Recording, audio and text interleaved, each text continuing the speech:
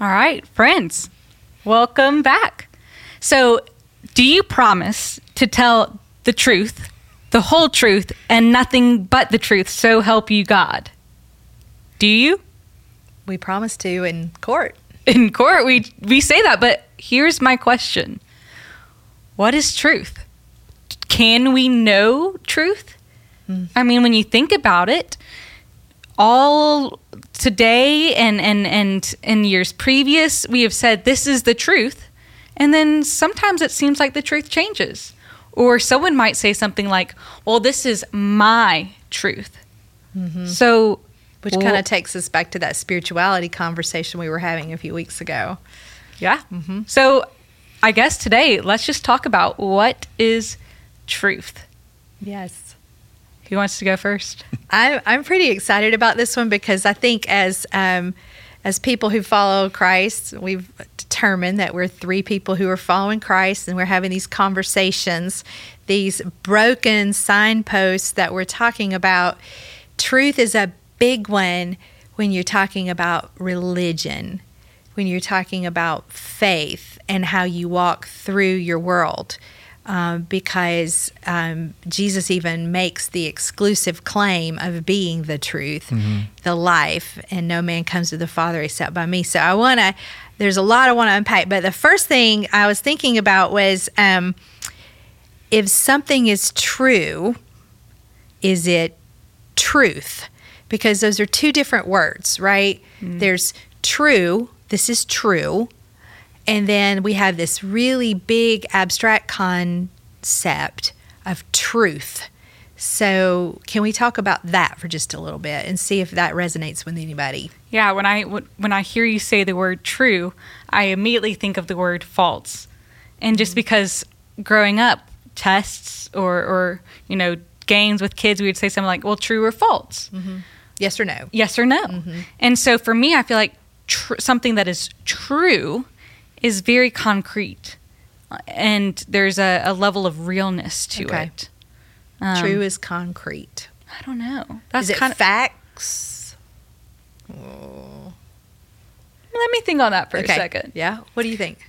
I think we do. For me, I think we reduce truth when we connect, or when we make those the same thing. Truth and facts the same thing. You started us out in this conversation talking about religious truth, and I think what we've done is you think about mathematics. 2 + 2 is 4. That's a fact. And but then we want to translate that over into religion, and it doesn't translate that, and that doesn't, because you can't, like, when you're talking about religion and faith, truth also has to deal with relationship and character and virtue and those kind of things as well. So it's not, and when you reduce it to a fact and you pull those things out, and I think that makes it untruthful. Okay. Does that make sense? Yes, it does. And so, Jenny, you hit on something about facts. And so my question to y'all is if truth is the concrete and truth is the abstract, let's say, it seems like in our world today, this postmodern world, everybody's got a corner on the market on truth. But who gets to determine truth?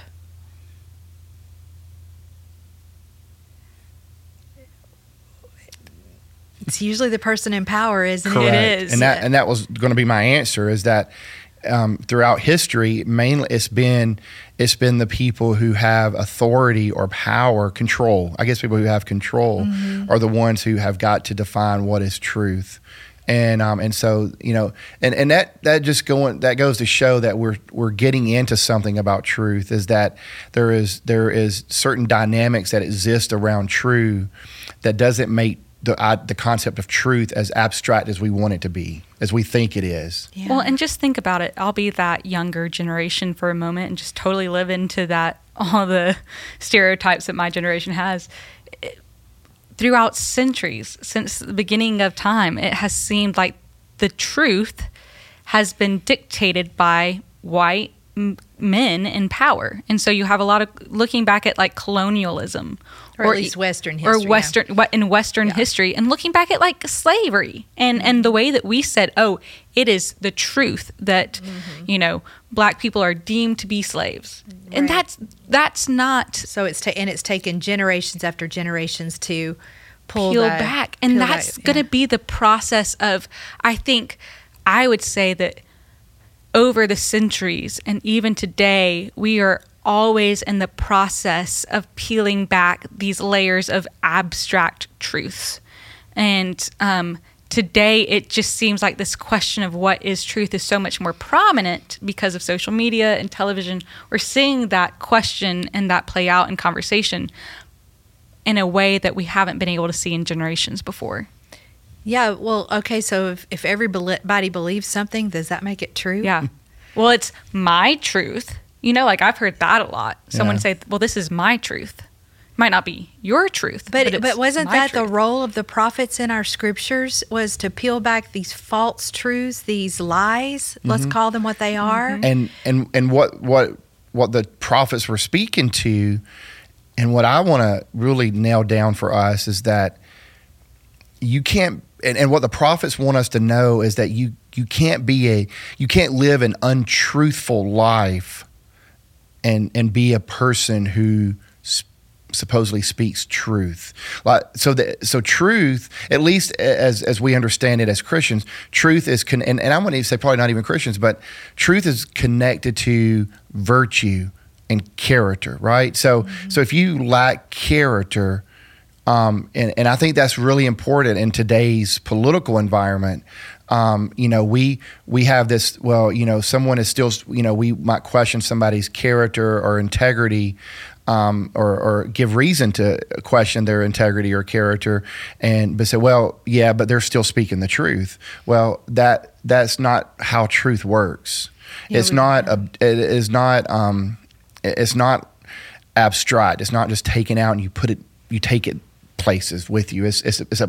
You embody it, right? I mean, that's what Jesus did. We looked at him as the way, the truth, and life. It's embodied truth. He embodied it.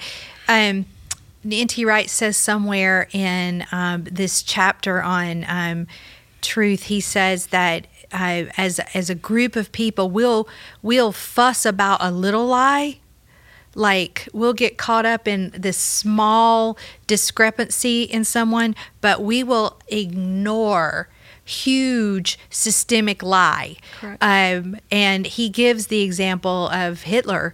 He gives these examples of these huge atrocities that happen when truth gets just ignored.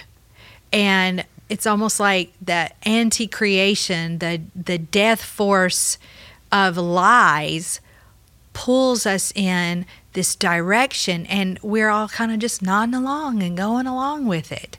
And then you're like, well, where's the kingdom of God in that? What's happening? How can, and then here comes a prophet, right? And modern day prophets and prophets even back in the Israel's time. And what do we do to prophets? We kill them, right? We kill them. We don't want to hear the truth. Wow. Because the truth is what's uncomfortable. The truth is what's hurt. The truth is what's piercing to your soul on the inside and is making you change your character or change the way that you live or think or do, and that's uncomfortable and that's hard. And so that's why pushback against truth is so common, is just because it's so much easier to live in that overarching lie. It's so much easier to go with the flow of what was happening in World War II. It's so much easier to just be like, oh, well, yes, okay. What this one person in his power is saying that, and now he's gotten us all to believe this lie. And it feels good.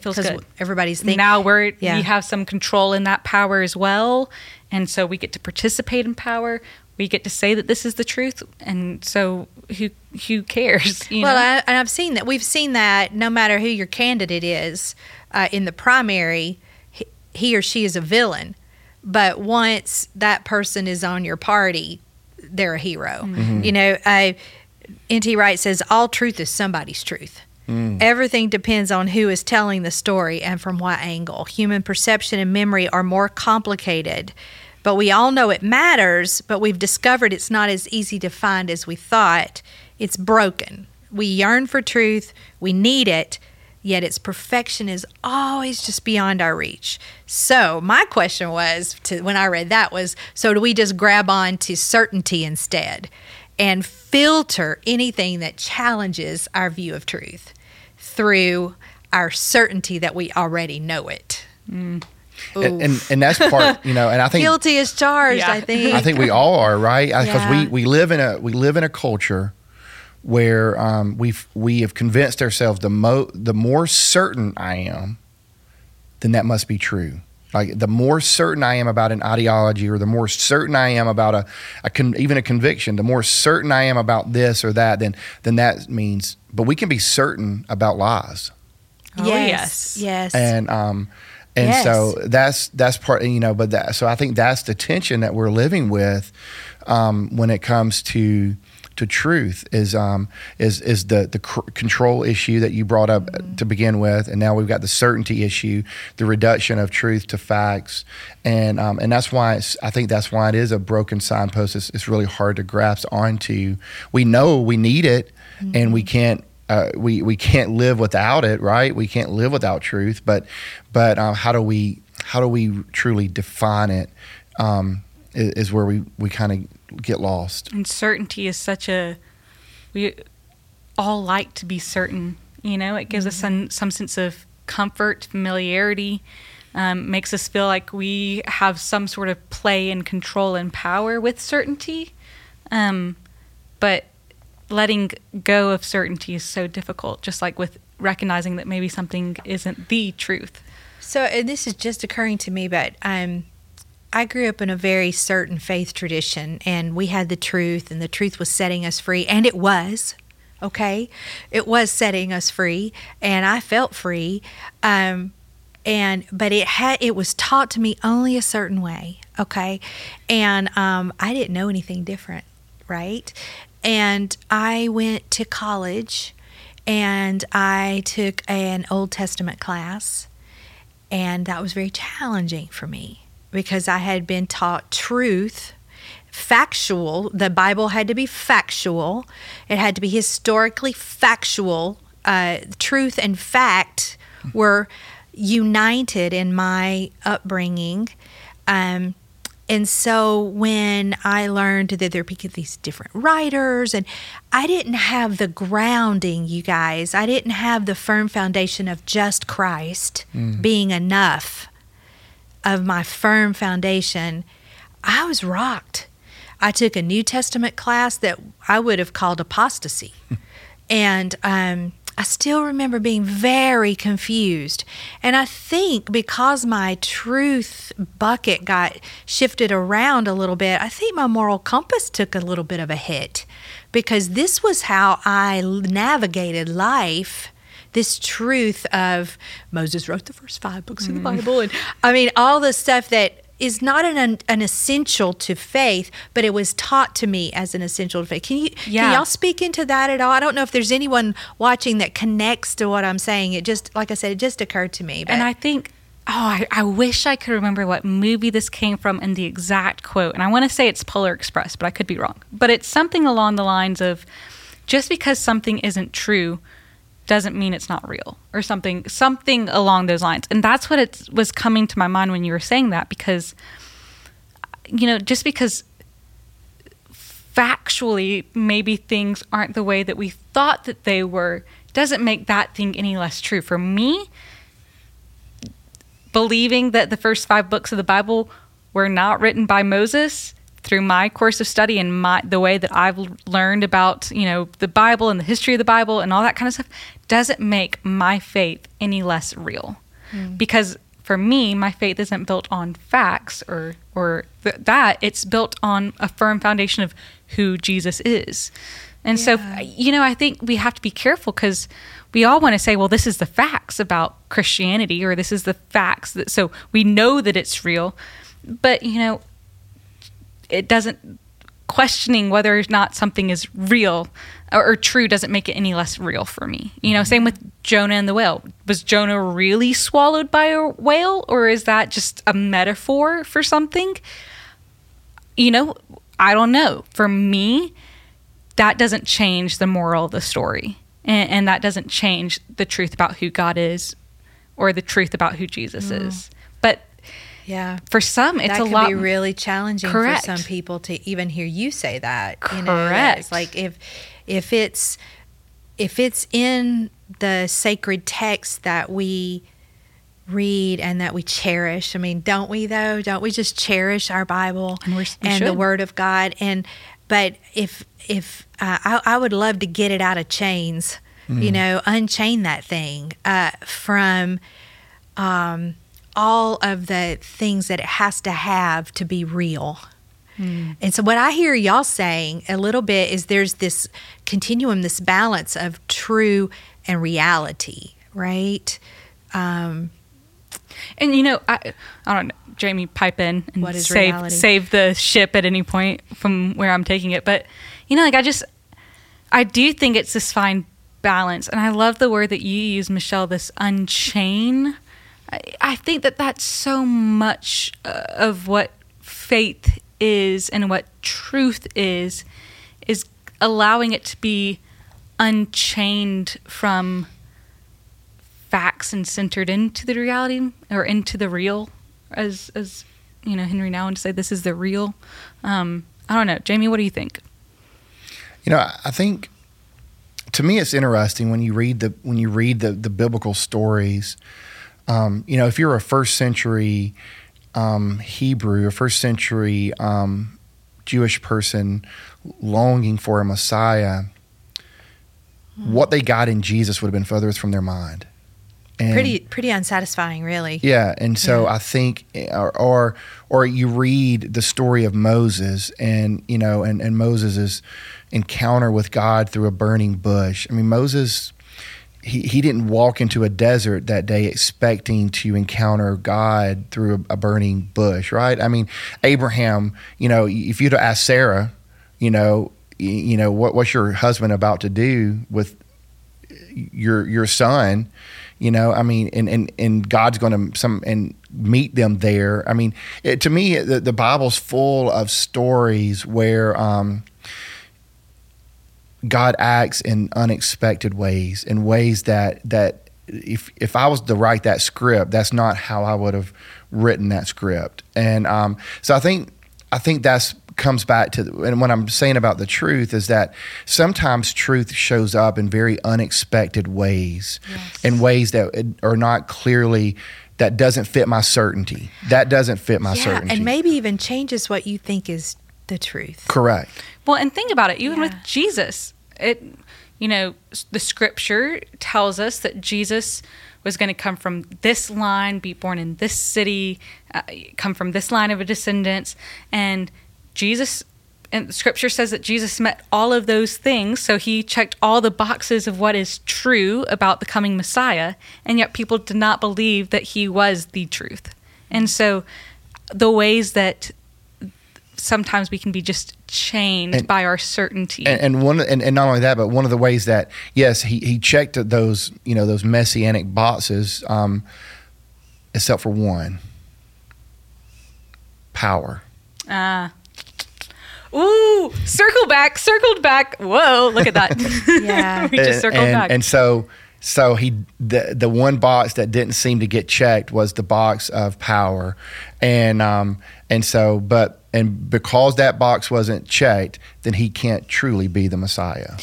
Yeah, and I feel like I want us to land pretty soon, and I want to land with Jesus because he makes a truth claim, and it's pretty exclusive, and I want us to talk a little bit more about that next week, and I want us to talk next week about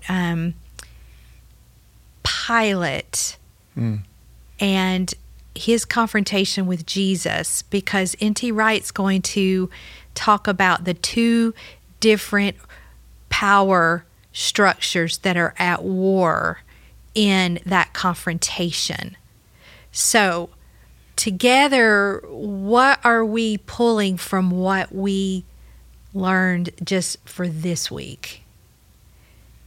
What my takeaway is that my truth can't be concrete. It must stay open, and not to believe a lie, but to be shaped.